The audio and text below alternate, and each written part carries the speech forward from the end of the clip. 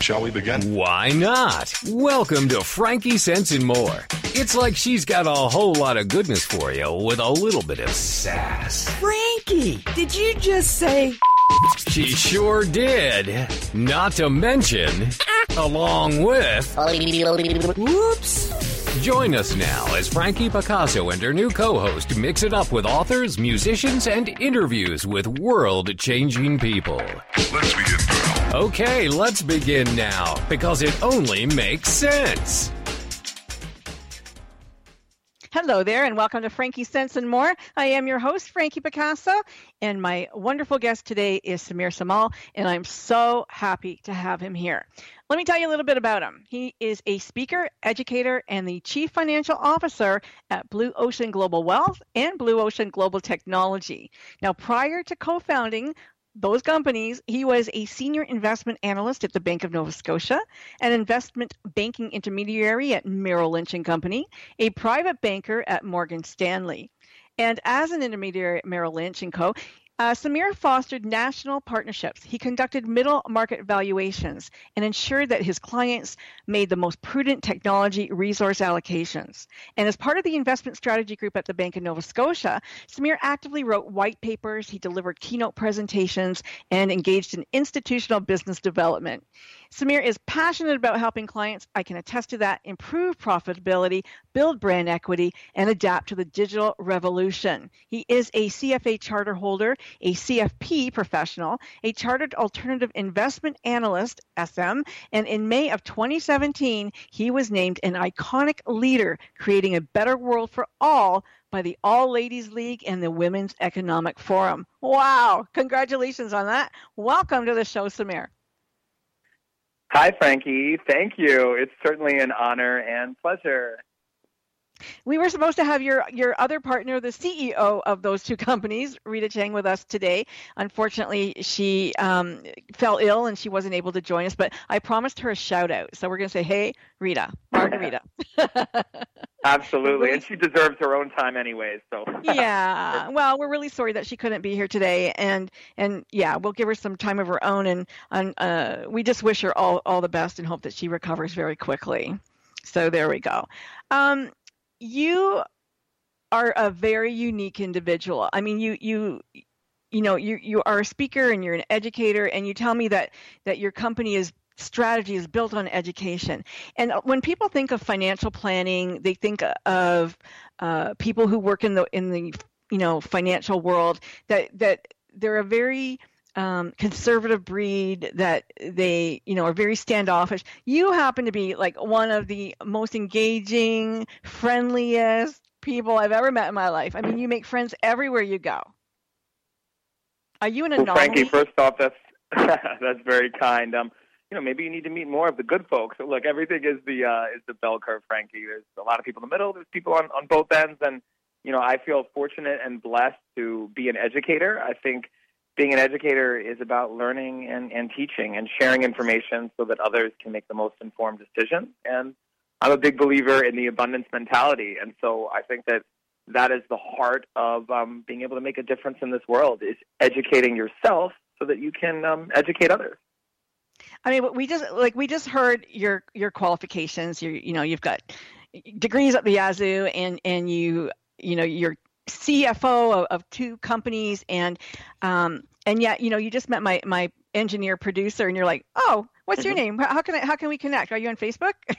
I mean, like, this is not an ordinary projection for somebody. Usually, they're like, yeah, okay, you're a worker bee, and we're going to leave you alone.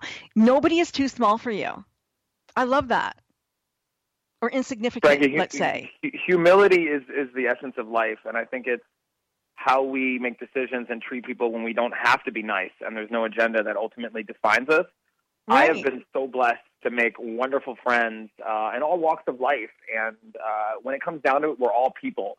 Whether you're a famous movie star, actor, businessman, businesswoman, politician, I just made a friend here in New York who was a secretary and gatekeeper, and they wanted to make an introduction to a potential technology client. After we spoke for about 5-10 minutes, they realized that Their uncle runs a few successful businesses. So, I think you try to use your ears and mouth proportionally, listen to people, and try not to judge. Human beings, it's so easy to pass judgment and make assumptions, and I try to be aware of that biased blind spot, per se. I love that about you. I mean, you went to India. You're from it. Your nationality is Indian. You're an American Indian, I guess. And you wrote to me and you said that when you're in India, they think you're just an American. I love that. Well, on that subject, I am Indian American, yes, but when I go to India, I'm just American. I'm certainly blessed to be spend time in India, where our technology company has operations, and in many ways, I'm a facilitator of relationships, energy, opportunity, and knowledge between India and the United States, including speaking at the U.S. State Department's Foreign Service Institute this past February and educating on India's demographic dividend. That's incredible. There's so many opportunities in India, I think, for people, and yet there's such diversity in economic proportions. Like how do you relate to that when you go? Like how like, you know what I'm saying? Like how do you respond to the diversity that you see there? It's probably more severe than what you see in New York City. Well, in India, for instance, I think there's 32 languages, and each state has its own language. And India is an incredible place. I mean, it's one of those where it's going through a very historic time period. I mentioned, Frankie, the demographic dividend, and there's 500 million people under the age of 26, and that means that the world needs Indian human capital. And yes, there's many English speakers in India, and Hindi is the national language. There's 22 official languages, and each part of India is certainly unique. And I tried to put it contextually, Frankie, that when England went through industrialization in the 1780s, there were about 10 million people. U.S., 1880s, another 50 million people. And Japan, 1950s, let's just say 70 million people. That's 130 million people that went through what economists deem industrialization. And today, India is about 1.3 billion people. And so, with about one-third of the way through industrialization, there's so much value and opportunity. And there's this energy about India where if you compare it to the United States, it's roughly 5 times the population, but, in one-third of the size. Tell me again that statistic on how many under 26? There's roughly 500 million people under the age. 500 million under the age. And it's interesting because in America, we're looking at, so many elderly and our young people are not having children. Our young people are not, where's the next generation going to come from if they stop having kids? We're going to have to import them. We're going to have to import those 500 million from India and put them to work or do something, to keep everybody going. It's crazy. I don't know what happened. What do you think happened? Why do you think young people aren't having families? I mean, they'll say, "Oh, it's the money," but it's not the money. Well, I think it's a societal shift. People are just being more thoughtful about family planning. I think there are trends whereby people are just getting married later. It used to be a normal thing to get married in your early 20s, mid 20s, and now it's a normal thing for people to wait until their 30s, or it's normal for even independent, successful women to want to have children on their own without getting married. And so there are new trends and opportunities where people don't have maybe as much societal pressure, and that could be part of the impetus for that. But what would happen financially? I mean, when you think about it, financially, people, their 60s are retiring. Maybe they're not retiring. Maybe they're working till their 80s. But there's the young people. There's no kids.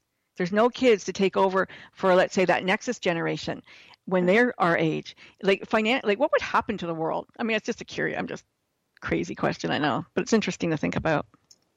Well, my comment would be, look, people have different aspirations, and they're oftentimes focused, more on purpose, and having children maybe is a priority, but it's not as immediate of a priority. And you alluded to, China, for instance, where there's a big challenge demographically. They joke that it's one person caring for 2 parents and 4 grandparents, and because of that one child policy, they had kind of the opposite challenge that India does, and so that's a big reason why many companies, many of the Fortune 500s are investing disproportionately in India and have operations there. I think the national median age was about 37.8 years in the United States in 2015. Now, let's look at the digital era there, or the age there. Now, I'm assuming that most people have a cell phone under, over 16, or would that be a true assumption of the people that you met in India? Do they all have cell phones? Again, India is a relatively poor country. I mean, there's, something like 1 billion people living on less than $2 a day. Having said that, with so many young people are going from no internet access at all to having a device where they have unfiltered information and communication access from something that's in the palm of their hand or the back of their pocket. And so that changes the way that the country evolves, and digital India is a real opportunity. And the population, they call it the demographic dividend, but as it's been well written and documented, it's also the demographic bomb. If you don't have opportunities and you create the right ecosystems in order to help people achieve their full potential and give them purpose. So like everything, there's a two-sided coin there. Yeah, I know that we're going to go to commercial break very shortly, but I know that, the telephone companies, the prices that they charge in third world countries, like in India, let's say, or Thailand, it's very inexpensive for the people there to make phone calls. It's triple or quadruple that for people over here to call them. And so there has been a shift, I think, in thinking about how they're going to allow them to communicate. We are going to go to commercial break, Samal. I'm sorry. We could talk about that when we come back. But listen, sure. If you have any questions at all, stick around and listen, because this man is going to answer them for you. Don't worry. We are going to a commercial break. You're listening to Frankie Sense and More. I am your host, Frankie Picasso, and we will be right back. Don't go anywhere. Heck no. We're just getting warmed up. Frankie Sense and More will be right back after we pay the bills. Close your eyes and imagine living your life without limits. Where would you go? Who would you meet? What would you do? During an Uncover Your Hidden Genius session, you will discover what's keeping you from living your life with purpose, passion, and fulfillment of your potential. You'll get a clear vision of the steps you need to take to uncover your hidden genius so that you can live a life without limits. Sessions can be done over the phone, Skype, or in person. Find out more at www.joycebufordempowers.com or by calling 903-287-0747. Reaching out from the heartland of the United States with quality programming, this is TogiNet Radio. It's words you never heard. Have you ever wondered where the terms used in computer speak originated? The word cookie, that packet of information that travels between a browser and web server, is named after the fortune cookie, a cookie with an embedded message. Rebooting the computer is literally pulling yourself up by your bootstraps. The name Google was originally coined in 1938 by Milton Sirota, nephew of mathematician Edward Kasner, during a discussion of large numbers. Google is the number 1, followed by 100 zeros. The word Yahoo was originally invented by Jonathan Swift and used in his book Gulliver's Travels. It's a derogatory term for a person who is repulsive in appearance. Yahoo founders Terry Yang and David Philo selected the name because they considered themselves Yahoos. It's words you never heard. I'm Carolyn Davidson, and you can have fun challenging your words you never heard vocabulary with my free app, Too Funny for Words.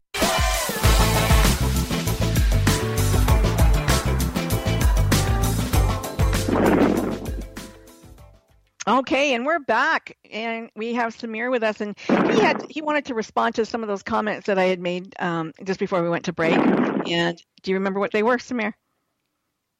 Sure. No, I think this context with respect to India having that population of 1.3 billion people, and there's, I think, 400 million roughly internet users in India. And that means that, roughly 70% or over 70% of the population is not using the internet, although that is certainly contributing. Contributing factors, of course, to this are a lack of infrastructure and the need to improve internet literacy. I mean, Google, for instance, has been involved in putting internet in all the train stations around India, and I know many of the big tech firms are focused on how they can give more access in India.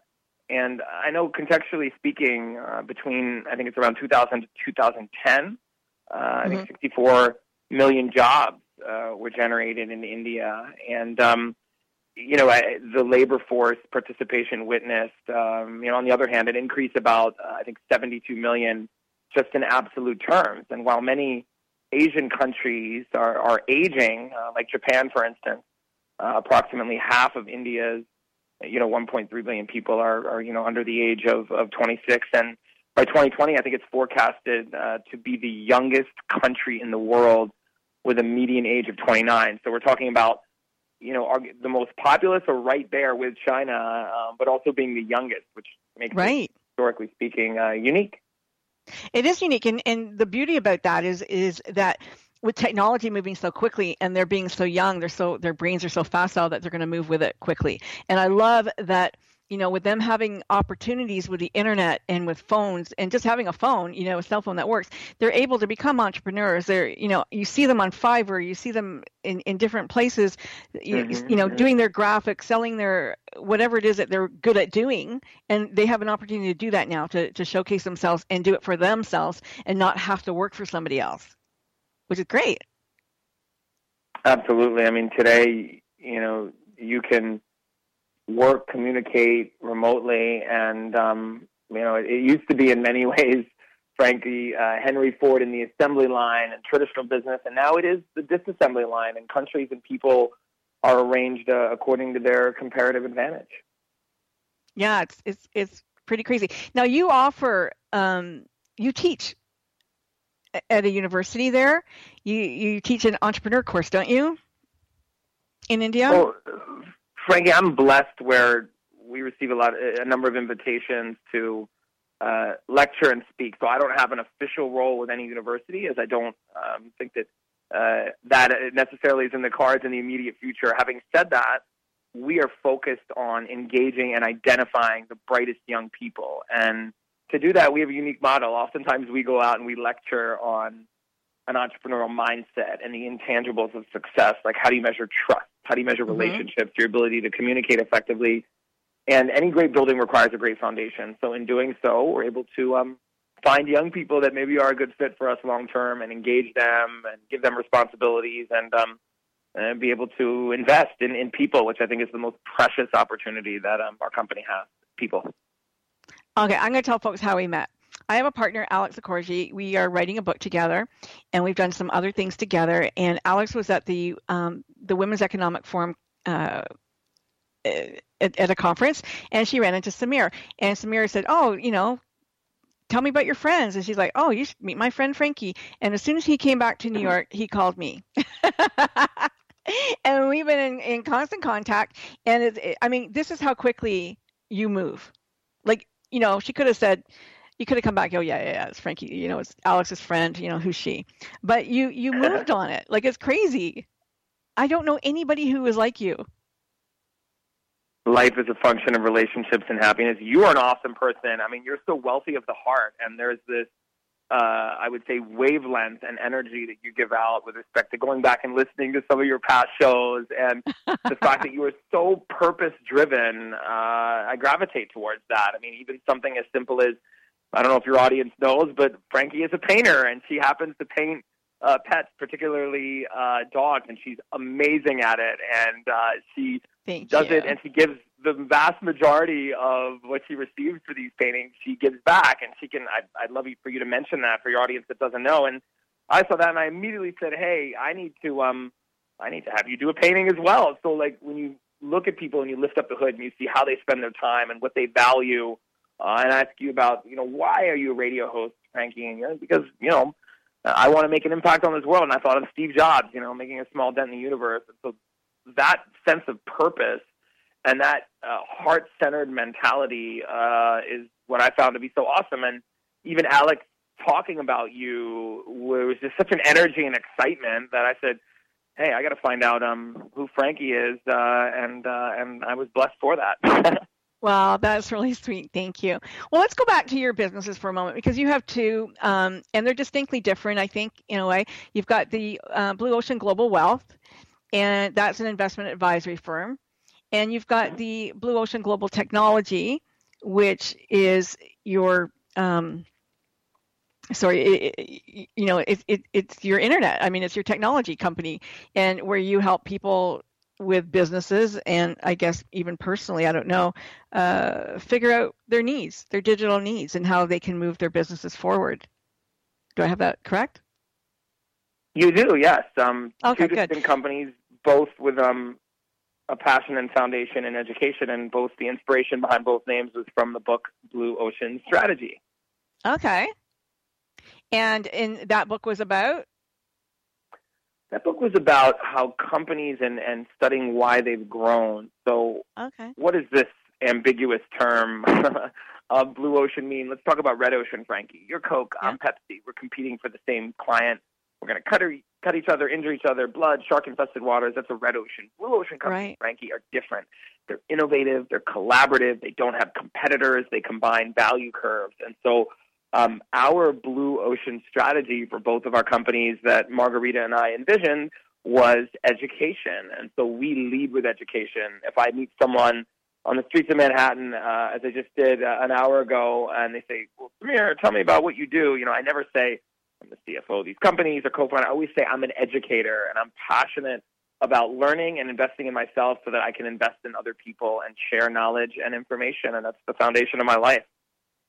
I mean, I can't even imagine that many companies can look after their own digital needs, because it's going it moves so fast that you really need someone who's an expert in it to keep up with it, to help you with that. Because if you're in the business of, painting dogs, like, you don't have time to look after all of your internet needs. You're painting dogs all day, so you don't have time to read up on all what's changing and what's new, and where you have to advertise and where you have to put your hard-earned dollars. Would that be fair to say? Absolutely. The world has changed, Frank. I mean, you think about the digital revolution. The world's largest accommodation provider owns no real estate in Airbnb. The most valuable retailer has no inventory in Alibaba. The world's most popular media owner that we all know, Facebook, creates no content. And the world's largest taxi company in Uber owns no vehicles. And I think that your reputation now, we always say, whether that's my colleague Rajiv Sharma at our technology company or Rita, we say you are what you are online these days. And, when you're posting or sending something, computers remember those things forever. In fact, when I've been lecturing and speaking, I've shared that, hey, in fact, tomorrow we've been hired, our executive team, to speak at the National Student Leadership Conference. And I was mentioning to young people, I say, your Facebook news feed, there are algorithms out there that can go and create a report and look back at everything that you've done. And you should see some of these kids' faces. I think they start deleting things as we're speaking. But well, Facebook does it for you. They give you an anniversary and go, look what you've done. Look how many likes you've had. Look who your friends are. Look at, they give you a little synopsis and slice of your life. It's crazy.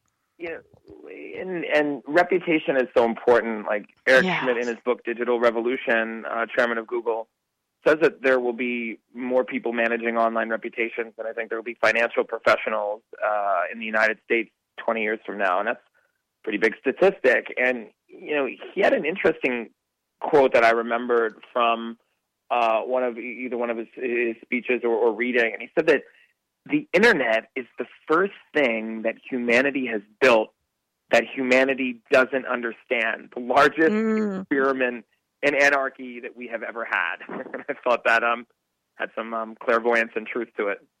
That's crazy, yeah. That reminds me of Severn. What's her name? I can't. I'm going brain dead today, unfortunately. I can't remember. Oh, this is terrible. It'll come to me. But anyway, she was speaking at the UN, and she was talking about, you know, how humanity is doing all this stuff, like wrecking the ozone layer and doing all of these things that we don't understand. Again, we don't know how to fix it. So why are we breaking it? You know, like it's crazy, and it's so interesting. But for your company and for the education and all of the things that you do, you're right. We don't understand that. And I have to think of that a President Trump should have hired you before he sits on the throne and tweets out things that are ridiculous. and then you have to hire, you know, your friend Rajiv who can unclick it, I guess, if that's the word. You know, manage it by somehow removing it or diluting it so that it's not as bad as it seems to be. And that's an interesting thing. I mean, there are young people, you know, who I remember the very first time, actually, it was somebody, they were going to get fired from their job at Starbucks because of their Facebook profile. And it became a big thing. You know, it's your personal life. Can you fire somebody for what they put on their Facebook? Like, that doesn't sound right. And yet today, you know, I look at my daughter who's going to be a police officer and her friends, and they're taking stuff like, you know, you can't have anything up. You have to take down your profile. Like you don't want anything up there that anybody can come forward at you and say, hey, you know what, you used to be like this, or you used to do that, or you talked about something, and they're gonna come back and haunt you.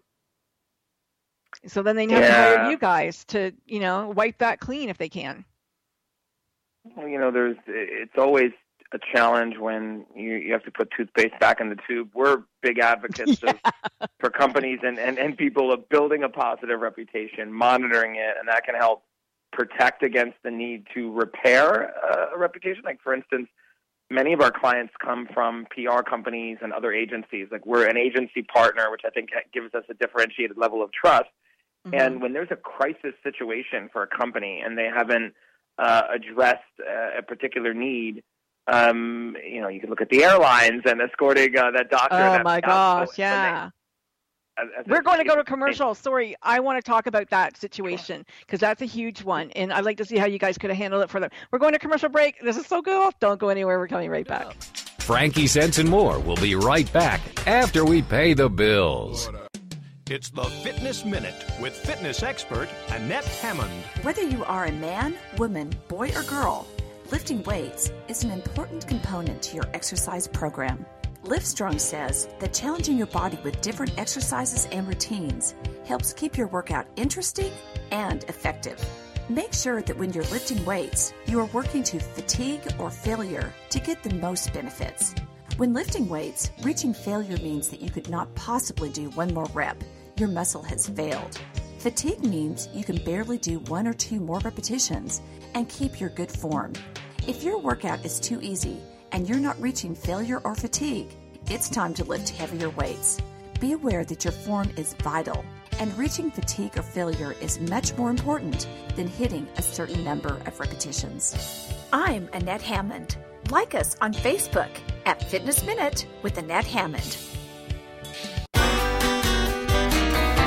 It's words you never heard. Each year, the United States Postal Service successfully ships over 160 billion packages and letters, with bills traveling through the mail at twice the speed of checks. Automated sorting machines read zip codes and directs the mail to the proper destination. But last year, they failed to read some 2.4 billion pieces of mail, all because of cacography. That's bad handwriting. So what happens to all that errant mail?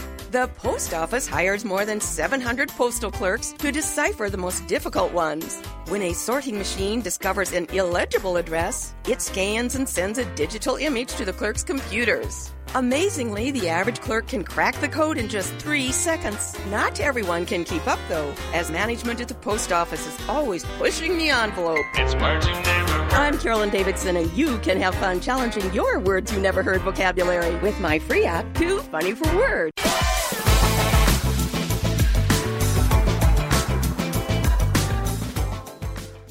And we're back.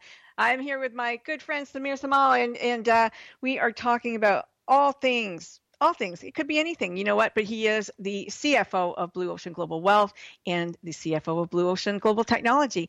And wealth and technology do tend to go hand in hand. And it's an interesting, you were going to talk about the airlines taking the good doctor off and their reputation. So let's talk about brand and reputation for a moment. How did that hurt? Sure. Well, yeah, I mean, look, first and foremost, your reputation now is a confluence of factors. It's your social media, it's your written content, your print content, it's interviews, it's websites. So there has to be a coordinated plan to align mission, vision, values with technology, marketing, communication.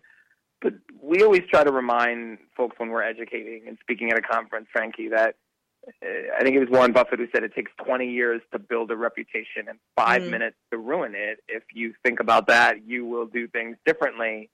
And reputations that are built over lifetime can be destroyed in seconds. I mean, the brand is the representation of a company, and even so, more importantly, it can be of an individual. And you know, brands are selling points for entering into business and personal relationships. And as you mentioned, the Starbucks employee, or it even goes as far as somebody having the same name as you. We've encountered situations where somebody was losing prospective and existing clients because they were assumed to be fraudulent based upon what somebody with the same name has been doing. So I think that reputation is becoming more and more important. You know, we've had prospective clients before they became clients said, you know, Samir, we get all our business through referrals, so we don't really care about our online presence. And I always explain that when somebody shares your name and says, hey, this company did a really good job for me, they're not picking up the phone and calling you. They're going to the internet. They're Googling you. They're Googling the company. And so that's changed the entire dynamic. And it can be an opportunity, and you can leverage the speed of trust by having and building a proactive profile online. Conversely, if you don't repair a negative reputation or mitigate it or address it, it can be a liability. And that works in your favor or against you when you're on vacation with your family or when you're watching Game of Thrones on Sunday evening.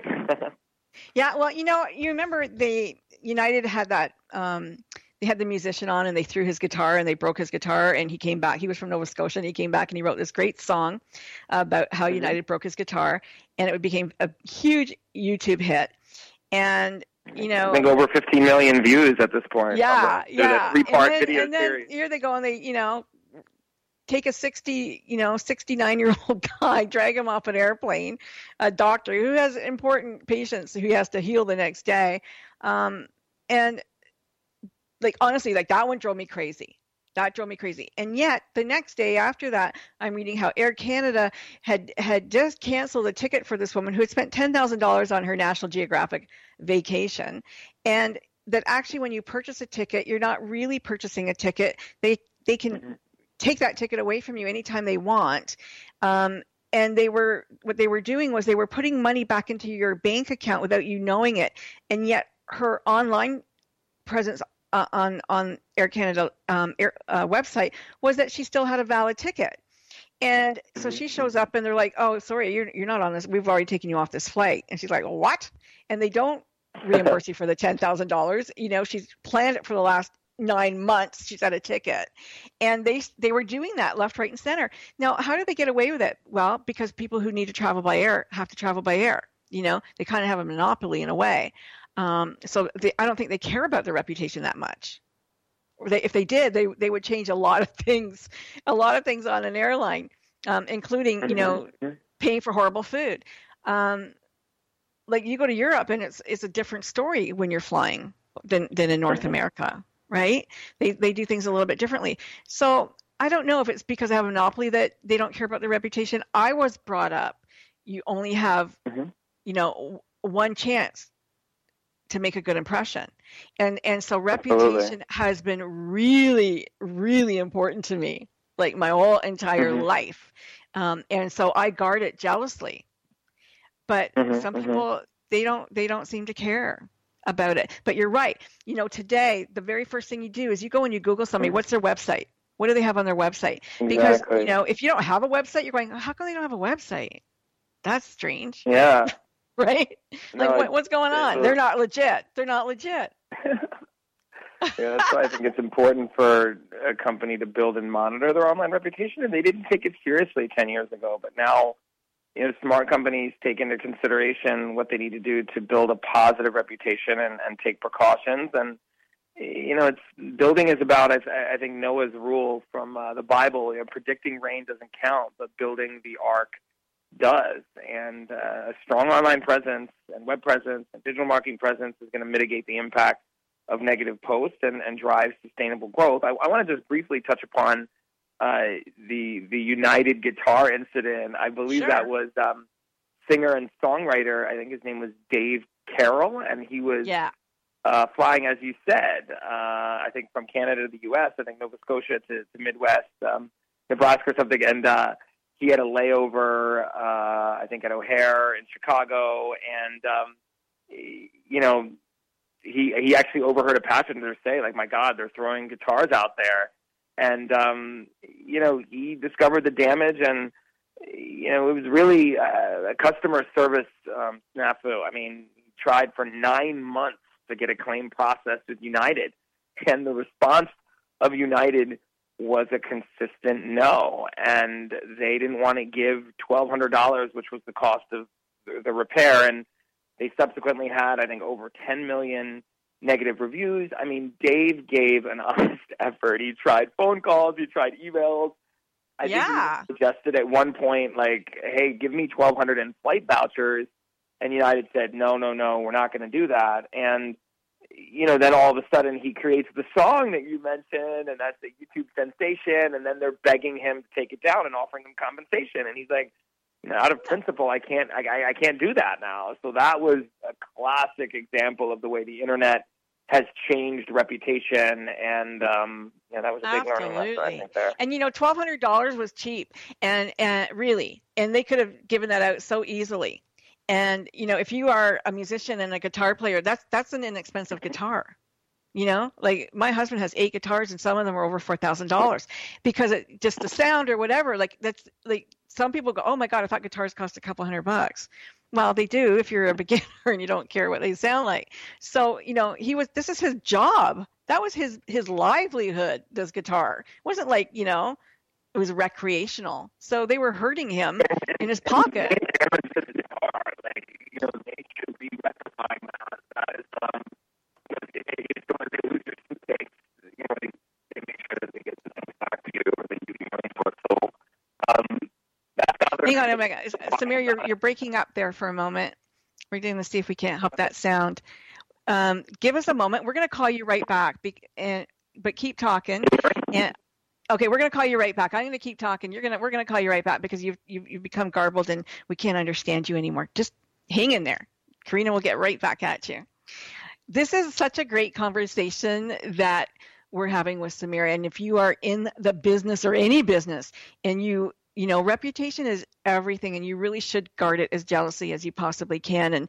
And when you are heart-centered in your work, and you care about your customers are going to care about you too. And this is what's so beautiful about Blue Ocean Global Wealth and Blue Ocean Global Technology, is that they really do care about the people that they work with. They care about making real friends and real relationships. And I think that's the key, is to have a real relationship that with people, and then you ask for their business, and then there's trust that comes from that, and you get to build a lifelong history with them, and I think that's really exciting.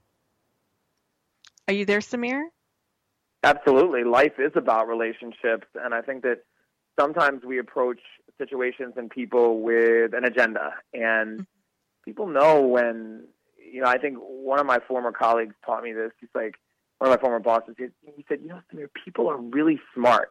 They know when you've helped them and done more for them than they've done for you. And that's an opportunity to build relationships. And so, I try to, I think we have a philosophy, myself, Rita, Rajiv, Jaspal, it's give without remembering and receive without forgetting. And I think by that's giving beautiful. And trying to help someone, we're able to create more value.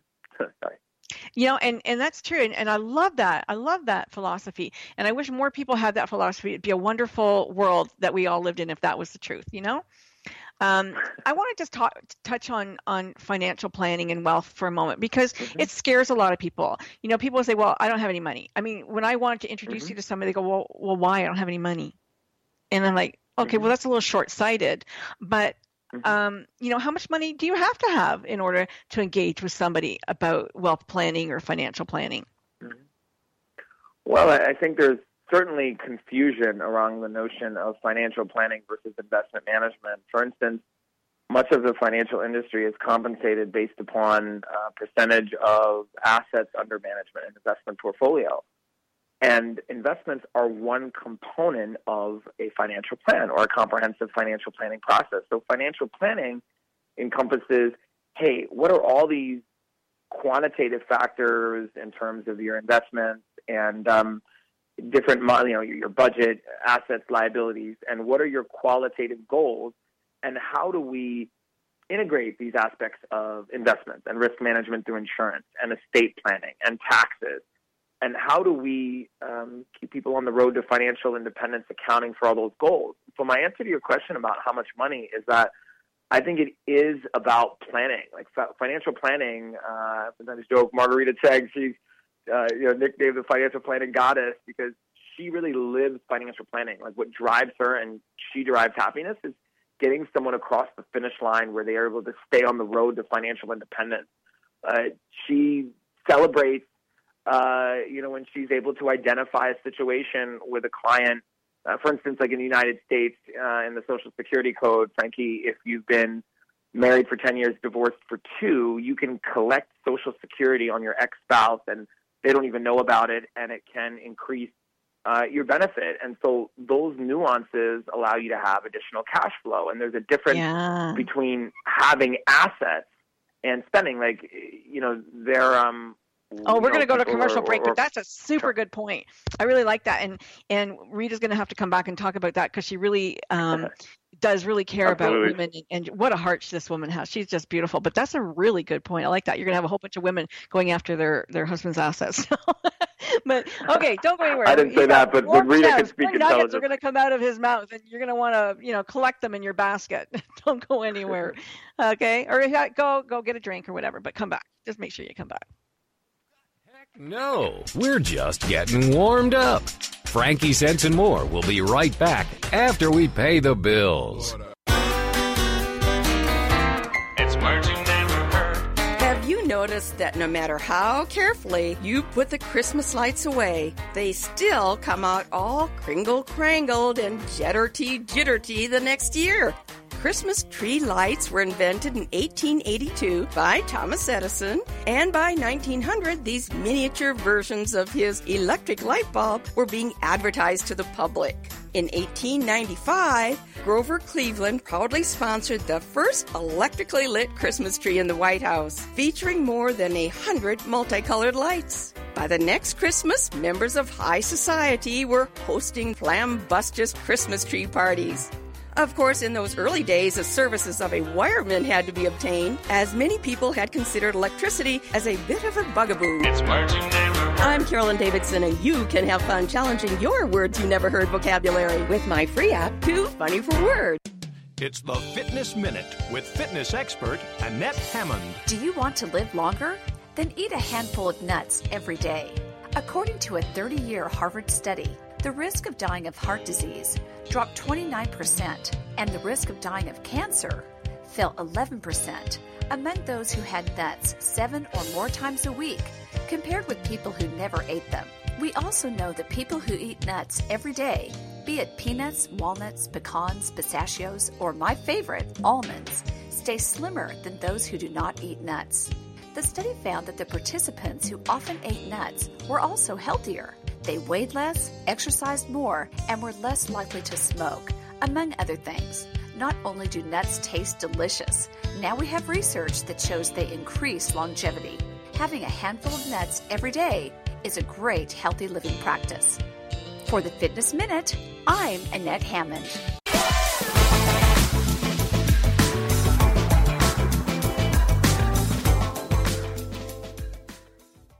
Well, we're back. You have been listening to Frankie Sense and More. It's an unusual show because I only have one guest. Usually I got a few, but Samir makes up for, he's like 10 people in one, all of his energy. It's so good. But, the best conversations always happen off air. And we were talking about giving back. And I think that, we both feel very strongly about social impact and giving back. And so let's talk, Samir, about the ways that you like to give back. Sure, absolutely. I mean, I think I live by that Winston Churchill notion. It's a foundational pillar of our companies is you make a living by what you get and a life by what you give. And I explain oftentimes to young people that, hey, sometimes we're encouraged to do community service because it looks good on a college application. But actually, by giving back, you increase your life opportunity set and you learn so much. And there have been many, many situations where I've given my time. For instance, I am involved and volunteered for the American India Foundation, and I've being a bridge of those two cultures. And for instance, I visited a girls' school in India, in Delhi, with my colleague Rachita Sharma, and and there was a video that was created. And just because that video has been out there, I've had people approach me and recognize that, hey, we truly care about building tomorrow's global leaders.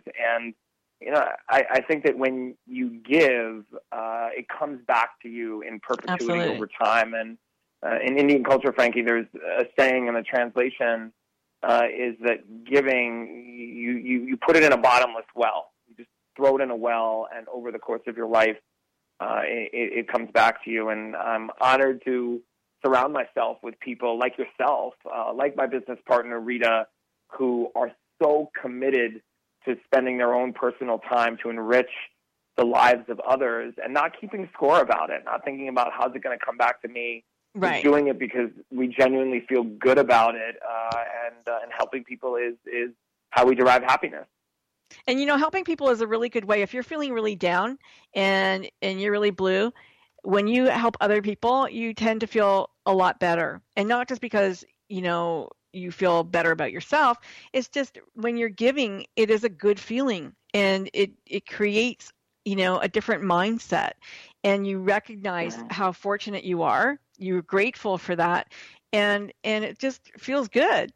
Giving feels good. So, people, whether it's a corporate responsibility program you give through, or it's personal giving, or you want to go to Habitat for Humanity or the American Indian, Foundation, or whatever it is, go out and do it. And volunteering is so important for young people, for anybody really, but especially for young people, because you can get so many skills through volunteerism that you don't have to pay for even, you get great skills, job skills that will take you places that you may want to go in the future that you didn't know you wanted to go to, but you could be a project manager, you could be whatever, and it's just a really great way to do it. And there's so many people in need, and so it's a wonderful, I think volunteering's amazing, and recognizing volunteers is very important. And it's something that, when I worked for the provincial government, that's something I made sure that we did, was that we had programs that recognized people who volunteered, because we had so many who did that. And it's, everybody needs some recognition. And it's not saying, oh, what a good person you are necessarily, but it's just saying, you know what, we're really happy that you think about other people.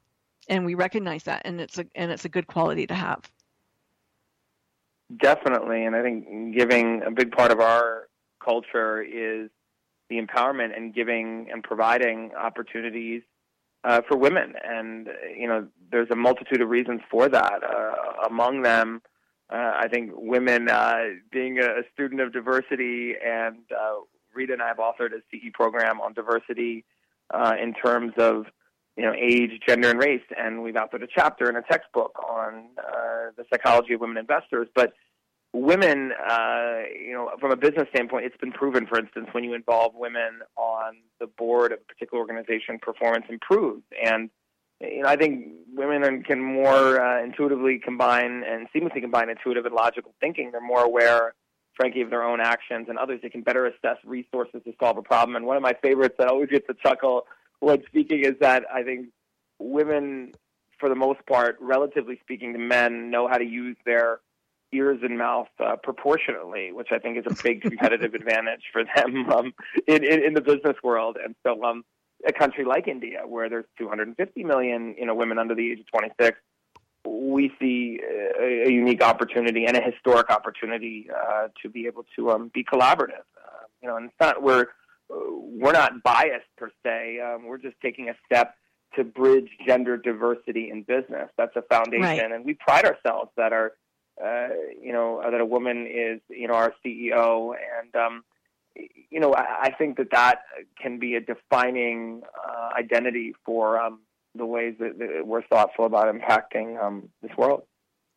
Well, I think that's amazing, and I told you earlier about that the show is loosely aligned with the United Nations global goals, and one of those goals is quality education, and especially for women, because many countries around the world, women are not educated, or they're not allowed to go to school, or they're only allowed to go to school for a little bit unless they're needed at home, and so education is imperative that everybody get educated, and that at least you're offering this education to people.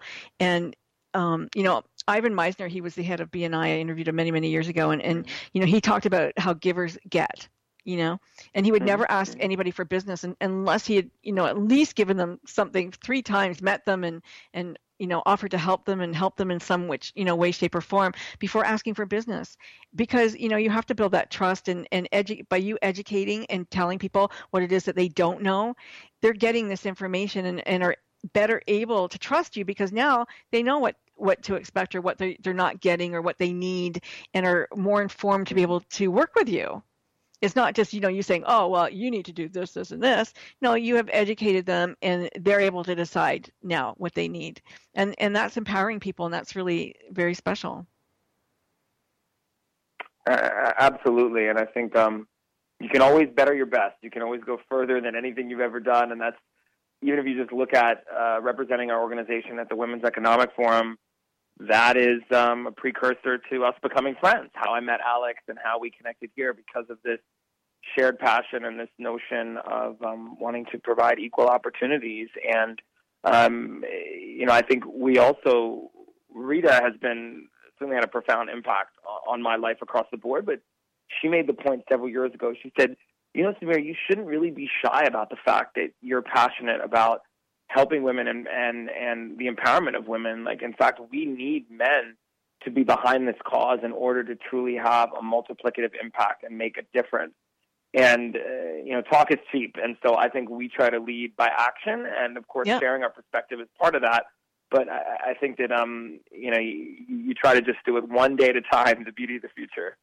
Do you have a story? Do you have a story about why you want to help women, or did anything, come up for you about, my sister, or my this, or my that? Like, is there anything in your life history that you looked at or saw and went, wow, that's not fair? Yeah, I can tell you the story of a young woman that works for us. Her husband has done some work for us for quite some time on a freelance basis. And he came to me one day when I was in India, and he said, Samir, my wife is brilliant. And she, right out of college, was outselling all of her colleagues that were much older than her and many of her male counterparts. And they used to tell her, his wife, that despite her producing exponentially more than anyone else, that she's spending too much time reading and her numbers aren't good enough. She's not making enough phone calls.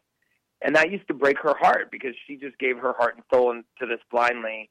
And it hurt her so much, the humiliation of, instead of celebrating her success, being reprimanded, that she left that job. And, it turned out that he explained to me the situation. He said, you should talk to her. And so he sent me some of her articles, and while she was actually pregnant, she started working for us and learning about our system and our culture and working remotely. And,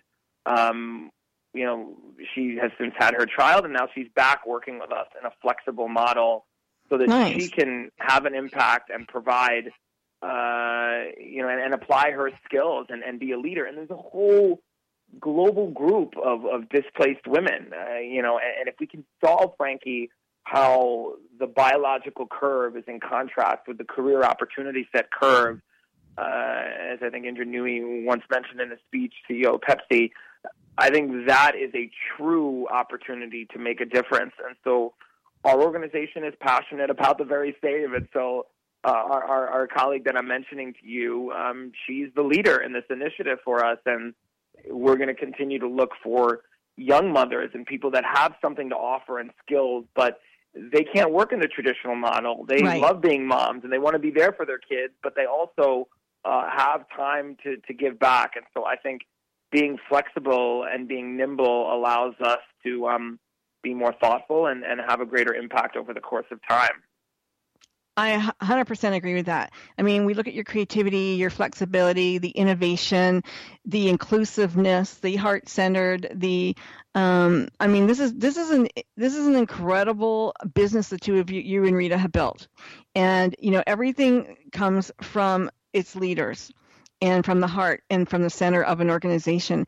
And so your corporate culture, I haven't met that many people, but I've met enough now. I think that, I can see you all come from a similar ilk, and you engage people who are like you, and, like attracts like in the law of attraction and social consciousness. And so, it does. And so, you're going to be expanding and putting this wonderful positivity out into the universe and in the the world of business, and that's just going to make the world a much better place. So including women and including working around the globe. Look how fast 20 years ago we might never have met, but because of the internet, because of this technology that you're driving, we're fast friends within hours. Like, it's crazy. So we've got a minute left. Do you want to have any final parting words? Let's go to your website anyway. Let's take people to your website, please. Sure. Our technology company website is www.blueoceanglobaltech.com, or if you type in blueoceanglobaltechnology.com. And our wealth company website is www.blueoceanglobalwealth.com, and you can find us on LinkedIn, Sameer, S-A-M-E-R, Somal, S-O-M-A-L, Twitter, Facebook, and, I just have to, in the spirit of giving, I have to say, for all of you audience members that have pets or have someone that loves pets, you have to check out thank you so much. Because we're out of time. We're out of time. Puts her heart and soul into that. She's cutting me off now. I'm cutting you off. God bless everybody. We love you. Come back next week. Cheers. Bye. She not you. She the one way to turn the world.